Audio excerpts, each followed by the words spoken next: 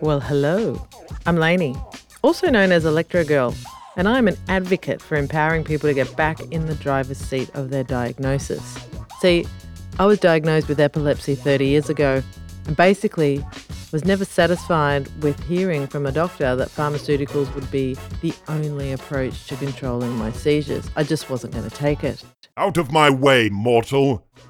So I committed many years to researching and finding an answer outside of the Western medicine approach to find a more holistic approach in managing and treating my epilepsy and the seizures.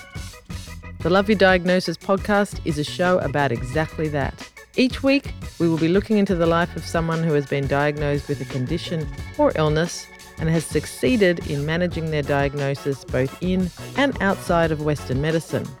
Basically, what put them back in the driver's seat of their diagnosis.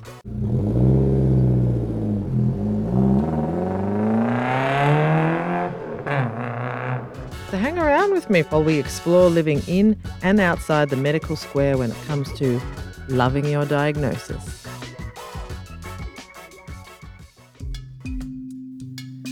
So today's amazing person in the world with epilepsy, he's called Adeptus Psychonautica on all of his channels on socials. His name's Rob, but what struck me about Rob was that, yes, he lives and manages and treats his epilepsy in a certain way that works for him and has done so for many years. But Rob, Adeptus Psychonautica, also makes videos for YouTube based around the topic of psychedelics and plant medicines. Now that intrigued me to interview him because I have always been led to believe that people with epilepsy either, as myths would have it, are amazing shamans and do get shown other worlds with a seizure. That's why they used to be stabbed and burnt at the stake because they were thought to be medicine people. Or you get told with epilepsy you should stay away from all that stuff because it could induce seizures. And facilitators of these psychedelic and these ceremony-based journeys are very few and far between that will take someone with epilepsy on. But Rob stood out to me because he has defied all that. And he has had many psychedelic experiences living with epilepsy, and I wanted to find out how the fuck that all works. So this is an incredible interview with an incredible man who knows no limits when it comes to his consciousness. I hope you enjoy it as much as I did.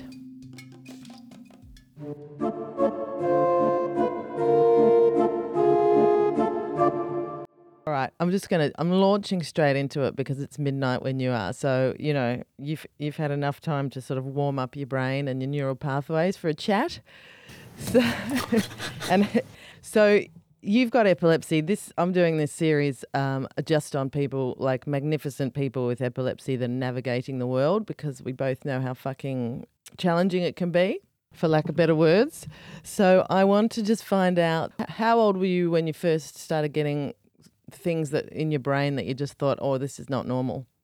Yeah, so for me, it all happened like within a night. I had no idea I had epilepsy. It just wasn't on my radar. As far as I knew, it wasn't in my family history.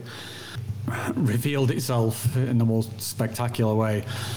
You know, I was quite a tall kid, so I was able to get into like sort of nightclubs and stuff fairly early, and I think I was like about 17 or something like that. And in hindsight, this was like the perfect storm of all my triggers just happening at once. But I was young, completely entranced by being in these this very kind of, stress-filled, not obviously it wasn't stressful for me, but you could see, all the activities going on there, all this sensory overloads going on, strobe lights just banging away, just lights flashing away, music pounding, and I just thought it was amazing. I just wanted to be like right there in the middle of the dance floor. I was up all night. So again, this is just all the things that I've since discovered would set me off. And yeah, it got to about sort of like 3-4 in the morning, and I just, after a night of just pounding sort of lights and sort of recreational drug use, and then I woke up in a hospital. There was a few things that happened before I woke up in the hospital. I remember I was there, and then I was like there, and the frames in between were missing. I remember having thought, that's interesting. I realized that because of where I was appearing, I'd staggered. I was kind of ended up on different planes of elevation. And then I just woke up in the hospital, and that's as much as I knew about it, other than I was in extraordinary pain from just the complete muscle pain and bone pains. I dislocated my right shoulder, somewhere in the process. Oh, good effort. Yeah. I mean, I don't mess around with these things. But the other kind of thing of what was going on here, this was in the middle of very early sort of like 1990s. So this was when the sort of like dance music scene was exploding in the UK, and there'd just been a couple of high-profile deaths from people connected to ecstasy. So this kid collapses in the middle of a dance floor, completely, having a seizure. They all thought I was dying from ecstasy, because that was like the big sort of, enemy at the time. It was all over the news. Ecstasy kills kids, and there's me. So my friends were just freaked out. Apparently, as soon as I went down the nightclub, just started screaming, and people were running out the fire exits and stuff like that, because everyone knows the police are going to come and the ambulance are going to come. And so I've just wiped out this entire club. I've got no idea in this. My friends all think I'm dying. That's pretty epic, to wipe out a whole nightclub with one seizure. That's very powerful. Oh, yeah. Very powerful. You've woken up, and because I know from myself, when you wake up from a seizure and you're just somewhere where you're not familiar with, it can be quite freaky. Do you remember like being a bit freaked out, or were you quite calm? Well, the first time it was almost, or at least how I remember it, it was kind of more like coming to from anesthesia. I was a little confused and stuff, but it wasn't the same as it was later. At least I don't remember it the same. What would happen sort of later on is that as I would sort of come round, however kind of me and my wife have referred to it, is it's like a rebooted the operating system, and bits of me are coming back online, starting with my sort of infant self. In sort of later seizures, I'll do stuff like saying, I want my mum, like, where's my gran, like, can I go to bed now? And my wife will say that it's like caring for a child, and then I'll step up through sort of adolescence, and I'll get to a point where it's kind of it's me again, and then I start remembering, oh right, I'm here now. That's an amazing way to look at it, because when people have seen me come out of it, they're like, we've never seen you this innocent. That innocence that happens to someone when they come out of a seizure. Although I've seen people come out of a seizure angry as fuck as well.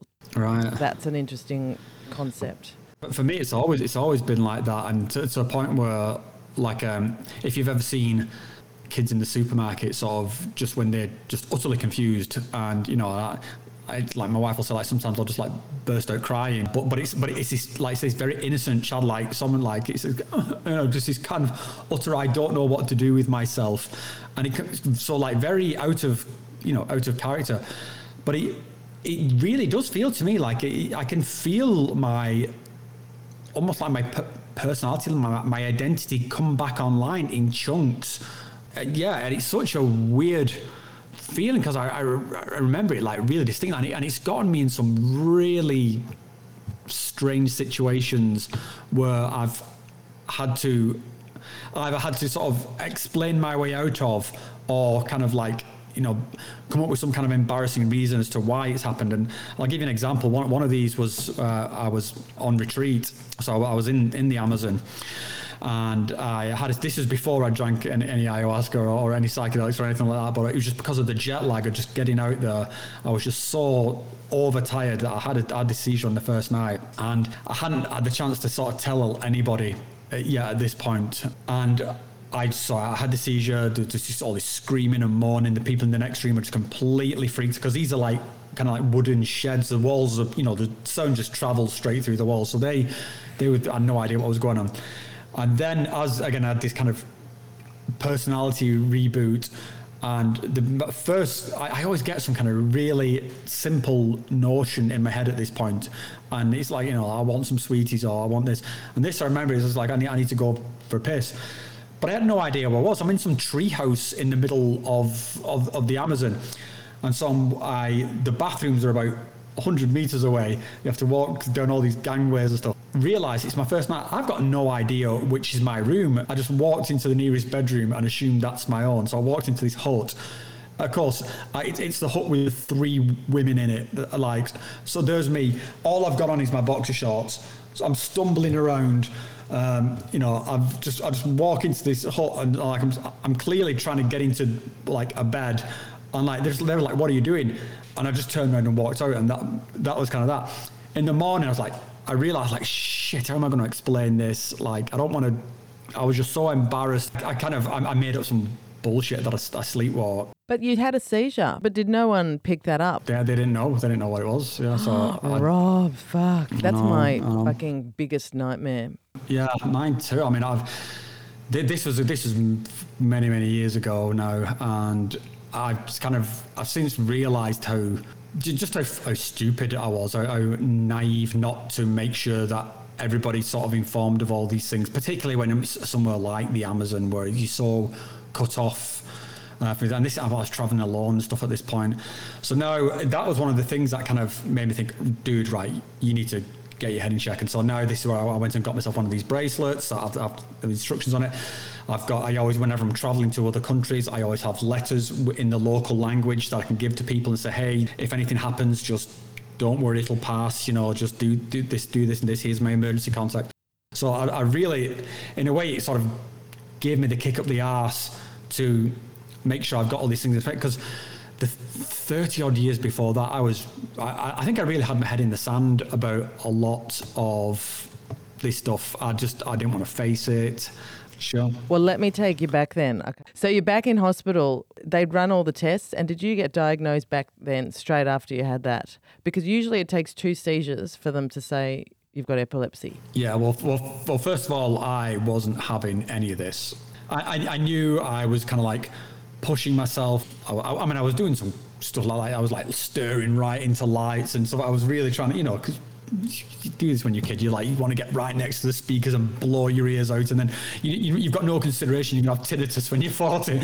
I just wasn't prepared to admit there was anything wrong, and so I just would go out every weekend. And at first, it wasn't every weekend that I would have a seizure, but it got to that point, and it became a feature of the night that Rob's going to have a seizure, and someone's going to have to go to the hospital with him. And I had just no real consideration for how this was impacting my friends, for what this was doing to me. Did nobody try and intervene? Were your parents in the scene, or good mates? So my parents weren't really in the scene. I left home quite early. So I left home around when I was at 18, and didn't really have much contact with my parents after that. My friends, I don't know, I was very headstrong, so I don't think to even say that it was epilepsy, I think it was just not on the table. It was just, I don't know, it was just, this was the thing that it happens to Rob, fine. And it wasn't until my girlfriend at the time, and it was just one of the, sometimes you get those kind of statements in life that just completely cut through your bullshit. And she just said to me, like, you cannot go on like this. You need to see a doctor. And I remember I was like, so like, doctor. And I kind of realized at this point, my right shoulder was just completely destroyed. It got to a point where I was dislocating my shoulder so much that the slightest bit of movement, like pulling a t-shirt over my head, would dislocate my shoulder. So my shoulder was just ruined. And I could pop it in and out back in like the guy for Lethal Weapon or something. I was just really taking damage. I've got sort of scars all like down my face where I'd like fallen out of bed and banged my head onto my guitars and stuff, like sliced my head open, so it was just getting ridiculous. And she just put me in my place. So I must have been 20 or something like that. So I'd had like a good couple of years of just ignoring it before I had to sort of like face up to it. Wow, that period between denial and when you have to face up to it, it's a very scary thing, because something's going to be life-changing, and that's what both of us were avoiding. So they've come back with the diagnosis. You've gone to had all the tests, all the tests. Mm-hmm. Mm-hmm. And so Yep. where do they know where in your brain it comes from? If they did tell me, then I wasn't paying particular attention at the time. It was more of a, they gave me the diagnosis, and they told me they were going to start me on some pills, and that was pretty much that. To be honest, it was a case of see if these work, come back and we'll look at the dosages. Were you relieved when they said? I think I was still kind of it's somewhat in kind of like denial. I don't remember being particularly relieved. I remember having this sort of thought of, okay, so they told me I can't do all these things like which I want to do. What can I do to kind of game this thing? Like, how can I get around it? Like, I guess I was just kind of, the idea that there was possibly something that might work to alleviate it was, I was up for that because, I was done a lot of damage to myself at that point. So I was like, fine, give me the pills. And did your initial treatment work, or did you have to were you a bit of a guinea pig for a while? A bit of a guinea pig, yeah. There was a lot of sort of messing around with dosages, which I understand is kind of like is normal. You're just trying to work it with sort of body weight. It was Epilim was the first one I was on, Epilim Chrono 500. It seemed to work fine for a good while. And then I think it was probably my like sort of late 20s where it wasn't working so good anymore. And I just kind of lived with it, and I kind of accepted that it was, things were just going to get quirkier. It was going to get worse as I got older. Even when I was on Epilim and taking it regularly, that was when like I would, so what I kind of refer to like brain zaps would like just be happening during the day, and that kind of the strobe like reframing of like I'm over here, well now I'm over here. What happened in the middle? I would start getting that during the day, and that freaked me out. And it was there, but I think I went back into that denial thing, and this is where I would start having to moderate my behavior, my day-to-day behavior. And a lot of that would be I would have to grab hold of things, just to sort of align myself to just to have a point of reference. I would sort of deliberately sort of walk, like always be close to walls in case I need just like to sort of put my back against something and just slump against the wall. And I got away with that for a while.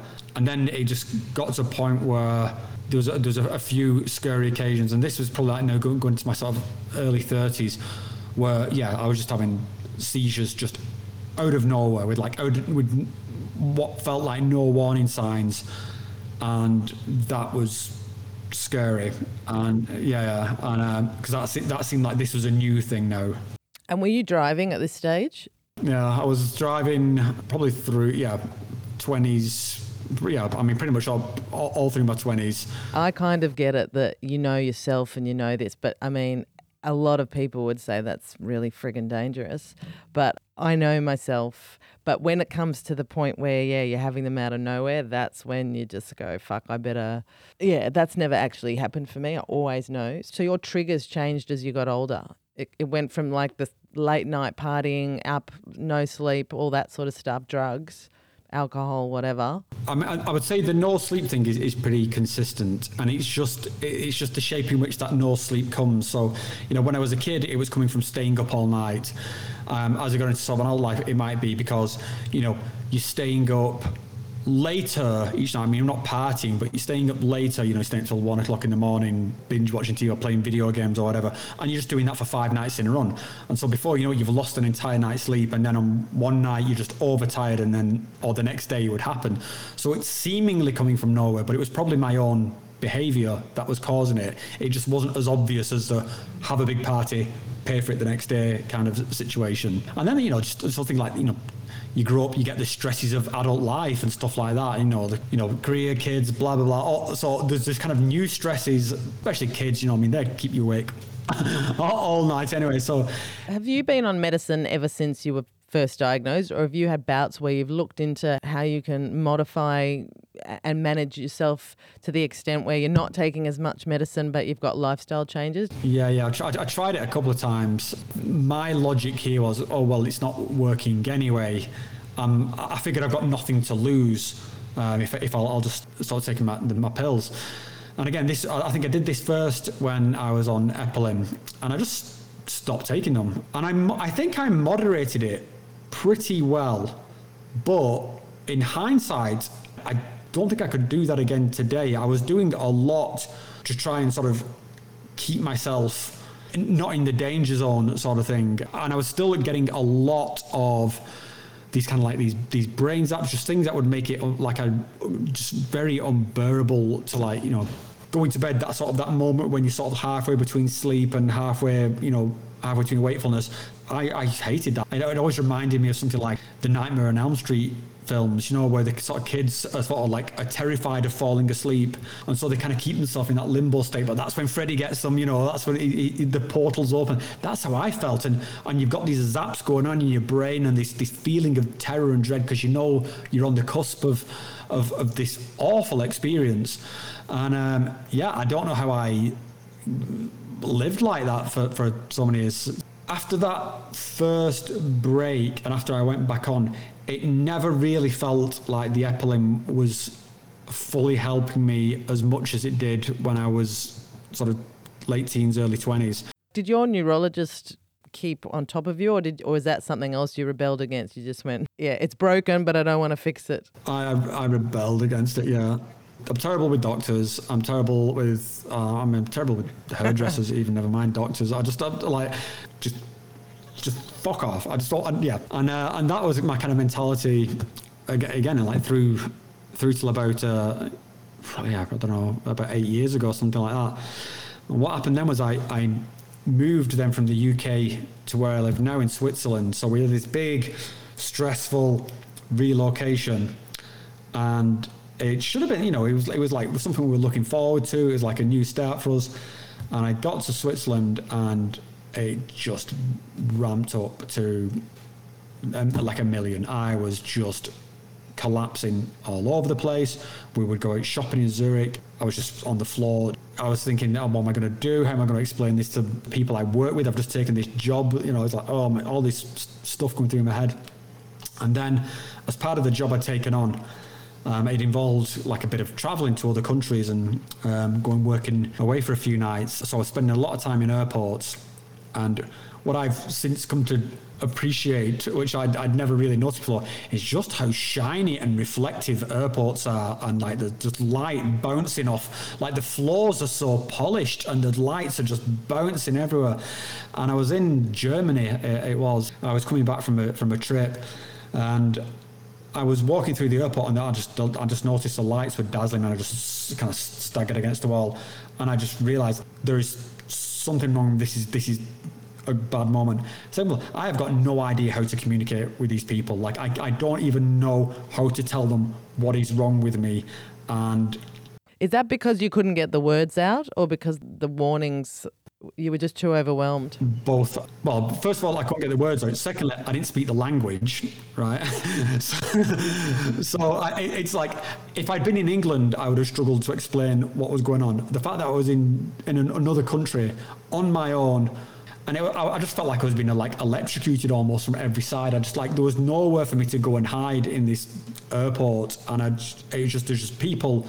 It's like an airport. Just people are just streaming past you. Nobody gives a shit. Everyone's just trying to get to a plane, and I don't think I've ever felt despair and hopelessness like that in my life. I just thought, I'm gonna die here. That was the kind of thing that gave me the next wake-up call, where it's like, okay, you need to get back to the neurologist, dude, and see what's going on. Yay. And that was like fucking 30 years later. Amazing. You got balls of steel. I think your balls should be like I don't know, like gold plated and then put up on your wall, because fuck. I don't know. Do you know, reciting this back, I feel absolutely stupid saying it, because it's just so, it's like, yeah, I could have saved myself so much damage and so much hassle if I just got out my own way. Oh, dude, that's my mantra as well. That's a beautiful segue into the next section, because my background is plant medicine and I've worked with herbs. Well, just to finish that little statement, you went to the neurologist and he got you sorted. Is that an assumption? Yeah, so basically we changed the medication from Epilim to Keppra. I mean, first I was extremely nervous about doing that, because I didn't necessarily want to be guinea pigging new medicines in a strange country where I wasn't completely comfortable with the health system and stuff like that. But anyway, I got over it. Got Keppra, and since then it's actually I was like, Jesus, if I could have had this earlier, this would have saved me so much hassle. Well, honestly, I'm kind of pretty much like seizure free at the moment, which is just incredibly refreshing, because I thought I was fucked. And you got your shoulder still, so that's fucking good, isn't it? Yeah, so I had to have surgery done on my shoulder and all sorts. It's amazing. Like, there's so many different epilepsy stories, but the main thing that draws us all together for quite a few of us that kind of deny it and whatever is that you're on a mission to try and be normal in inverted commas, whereas you're not. So, and I ran away from my brain for so long, but I'm going to segue into that because I, for a very long time, wanted to get off the meds and look into alternative treatments for it, yeah? I was just so anti-pharma, still am to an extent, but, support it on other levels. So I joined that herbal world and looked into psychedelic, but there was still this fear in me about being on medicine, being off medicine, what's my brain going to do if I'm in a state where, so I always used to take drugs, particularly psychedelics and other drugs, still trying to be in control. Yeah. So I would take doses where I would still be in control just in case something happens because, like you said, you didn't think about how that affected the people around you when you were just fucking out there and every weekend it was just like Rob's going to go to the hospital. So I kind of have always maintained for, decades this element of control, which I hate because I would love to just kind of cut loose, but there's always this fear in the background. But you, Rob, and your work. So your work, you've got a channel called Adeptus Psychonautica, and you make videos on the topic of psychedelics and plant medicine and how that affects.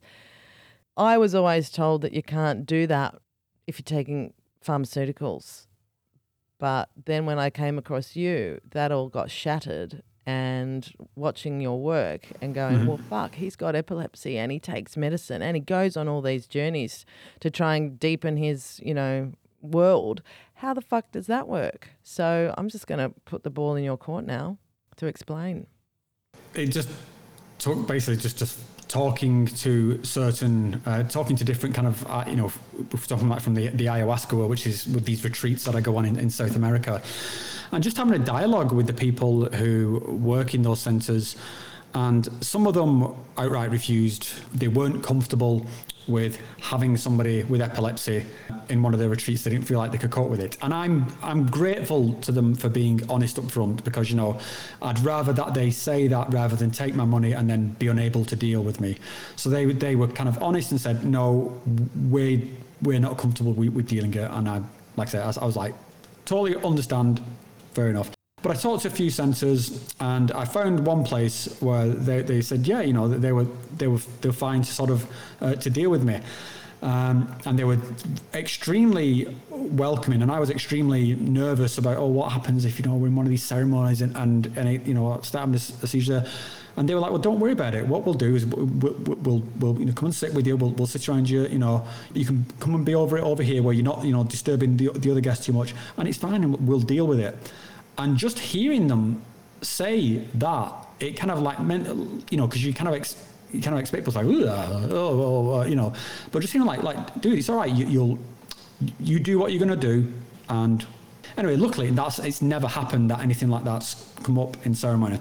And like you mentioned, there's a lot of these places where they will tell you, you absolutely cannot take any sort of pharmaceutical thing because there's some kind of energetic collision with the medicine, so you cannot do it. And there's just this kind of like blanket taboo on anything pharmaceutical. The places that I found were a lot more kind of open to it. They had sort of medical stuff involved. They had a dialogue with my neurologist. I thought I was kind of open with my neurologist. Said, look, I'm planning on doing this. Is there any, I've heard there can be some medical interactions with some of these substances. I gave him whatever literature I could find. He was like, no, I think this is fine. I talked to the guys, the medical staff at the centre. They were saying, I think it's fine. I said, I can put you in contact with neurologists. And so I don't know actually whether they even had a dialogue together, but there was some information that was shared. And they said, yeah, it's fine. There's nothing here that contraindicates with this substance. So you're fine. Wow. And that's Keppra, isn't it? Yeah, that was Keppra, yeah. Oh, cool. All right. Well, that's good to know because that's what I'm on. Your neurologist sounds fantastic because mine are very conservative in Australia, very conservative approach to things. That's incredible that you can be that honest with your neurologist. But it also shows, Rob, that you're not afraid of maybe, I don't know, to me, and correct me if I'm wrong, you're not afraid of dying. And I'm not particular anymore. I mean, that's not to say I want to die, but what I found was that part of when I talk about this kind of dark time when I moved to Switzerland, what was happening there was a lot of my kind of fears of dying were just compounding. So I was having this like weird mix of panic attacks, which would then, my panic attacks would get so serious that my panic attacks were because I was afraid of dying and distress and blah, blah, blah, widows, orphans, blah, blah, blah. And that would then sort of end up in a seizure. And then it was just this snowball of my world is fucked. Because I'd had some of these psychedelic experiences, it just resolved this fear of death that I had. So almost like sort of overnight. And so that really brought down the stress around the sort of the seizures. I don't want to, say like I'm particularly blasé about death, but I've just kind of, the point where I got with it is like whatever life I have, I'm not going to have it dominated by whatever amount of years I've got.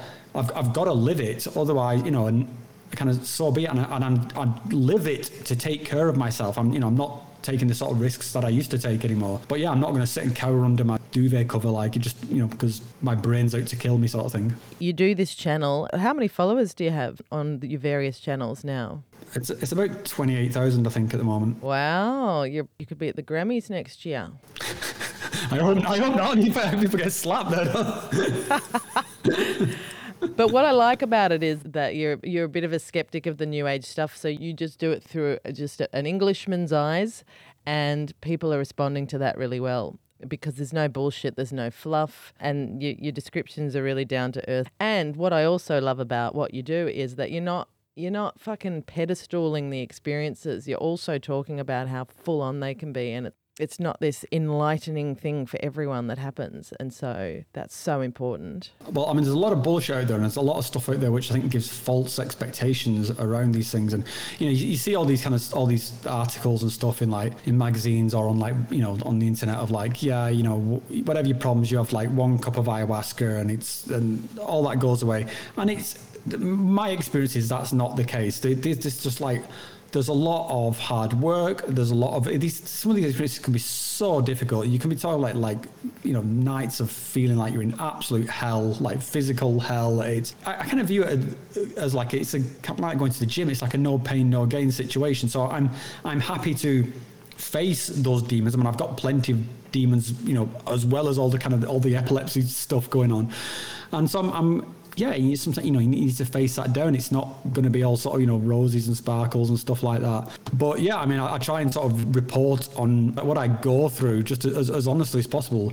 Do your followers know about the epilepsy side of things, or you don't even identify that as something that, you're not Rob with epilepsy on these channels? You're just Adeptus Psychonautica having these experiences. Yeah, but I talk about the epilepsy as it crops up. So, like people will often ask me things like, well, have you ever tried this substance or tried that substance? And there are some things I just won't try because I know that they will interact with my epilepsy.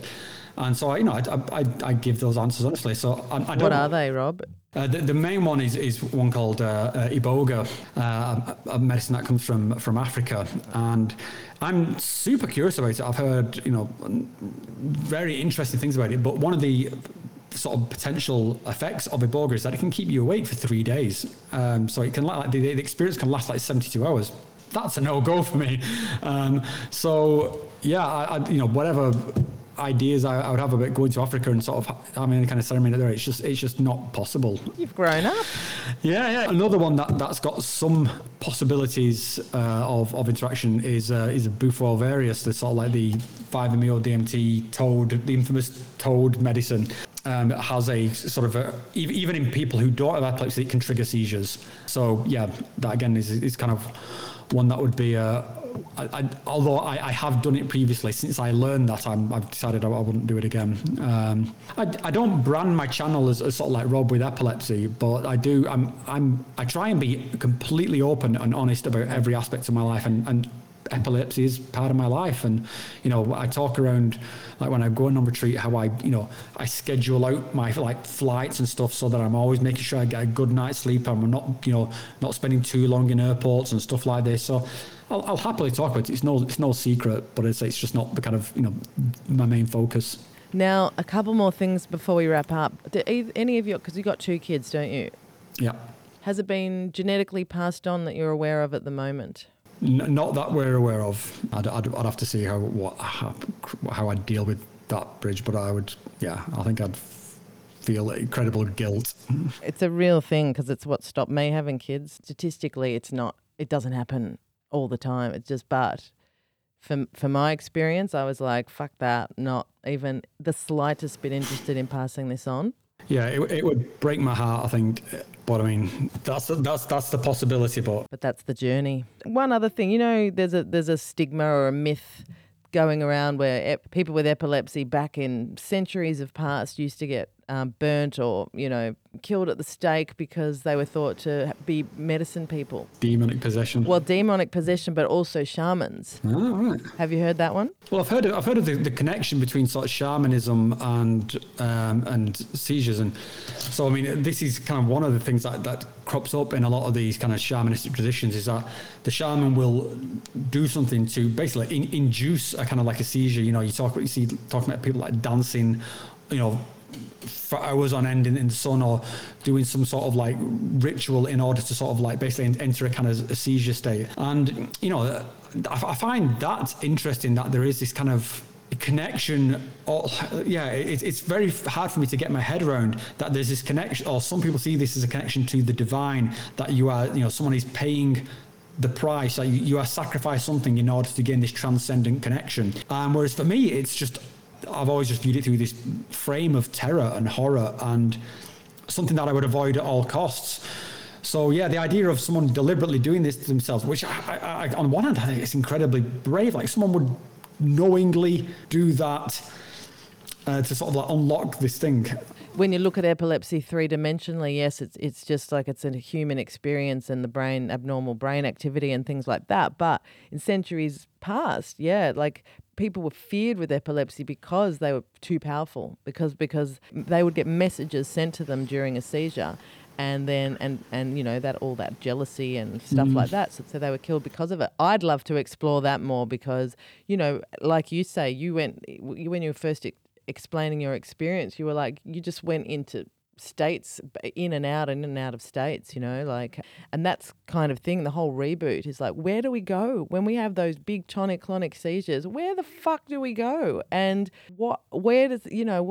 and to come back so childlike and innocent, like I would love to know where I go. I mean, I can get there's a sort of a kind of like new agey explanation I got for this, or I shouldn't say new agey, it was actually more of a shamanistic explanation. So I was talking to one of the shamans I was working with about this, and basically he said he thinks this is something he could work and he could cure it. And I was kind of like, no, this is my brain, it's just fucked, there's nothing you can do here. And he says, well, tell me about it. And I talked to him about all the things that we've talked about, this sort of like the childlike reset. There's something that it wasn't there all my life, it appeared later in life. And I told him about some of the traumatic events that happened when I was a kid, and basically, not to be too morbid, but my mother committed suicide when I was quite young. But the way he sort of explained it, he said, well, what's happened is that this is your brain was unable to cope with this suicide, and so it's kind of like, you can think of it as like a scar in your brain, and this is why when you revert to this point, because you're reverting to the point in your childhood when this. Now, I was skeptical as fuck around all this, but I was like, okay, well, this makes some kind of sense. It was interesting how they put all those parts together, and particularly this childlikeness that I'd locked onto, and it would, that seems to appear at this point of when this thing happened to me. So I was kind of fascinated by that aspect, by the, you just hearing something different to, oh yeah, you're just the unlucky one, your brain's fucked. Take these pills. God, that makes heaps of sense to me. Just from what all the study that I've done on it for the last 20-something, years. I know, I appreciate it's late where you're at. I've really enjoyed this. I knew I would. I hope you have. Yeah, it's been ace.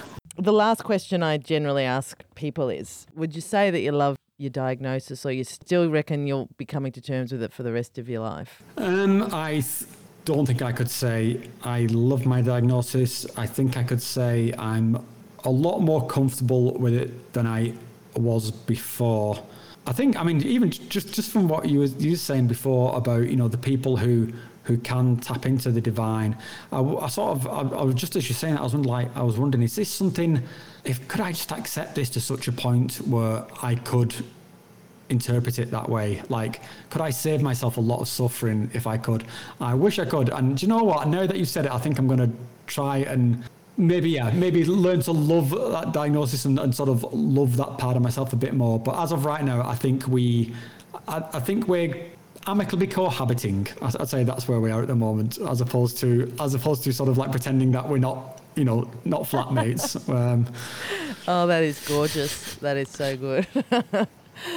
Oh, that's really fucking ace. Yeah, well, great. I know that I'm going to talk more with you, and I hope to actually come and do a journey with you in the coming years. Awesome.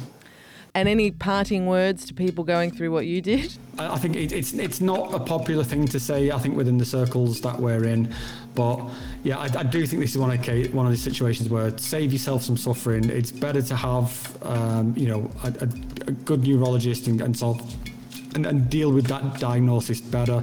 I don't think there's anything wrong with exploring alternative options, but to get your life to a point where it's doable, explore all the options. And I think sort of pharmaceuticals in this case, they've helped me tremendously. So I appreciate there's a lot of bad blood around certain aspects of the pharmaceutical industry, but I don't think I'd be here without them. I will mention, if people do want to get in touch with you, we're not advocating for doing ceremonies for anyone. We're just saying the whole thing is, if people want to ask you questions, you're there, right?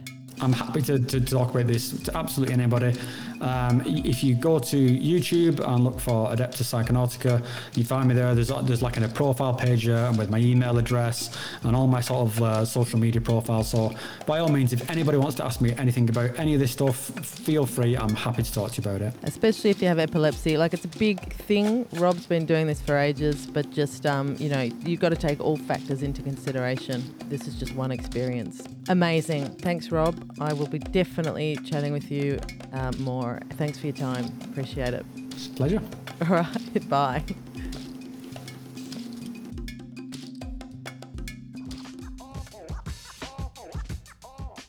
If you would like to donate to the running of this podcast, and you can afford a few little bucks a month or whatever it is that you can afford to keep the show going without ads, please hit the PayPal button. And if you've got a few loose coins, that would really mean a lot to me and other people who are listening to this podcast and getting seeds of inspiration. Also, leave a review on Apple Podcasts, because that just means more people will know about it. If you've got a story that you want to share, that you've had success with, and that you've researched and found some joy and gold in your own diagnosis, please hit me up. I'm always happy to share anyone's story. The main takeaway message in these podcasts is, get second opinions, find a doctor that you really resonate with, and research the shit out of what you're going on. Get back in the driver's seat of your health, everyone. You do not need to take one person's opinion about the rest of your life and how to live it. Thanks for listening. I really appreciate it. I'm Lainey Godiva.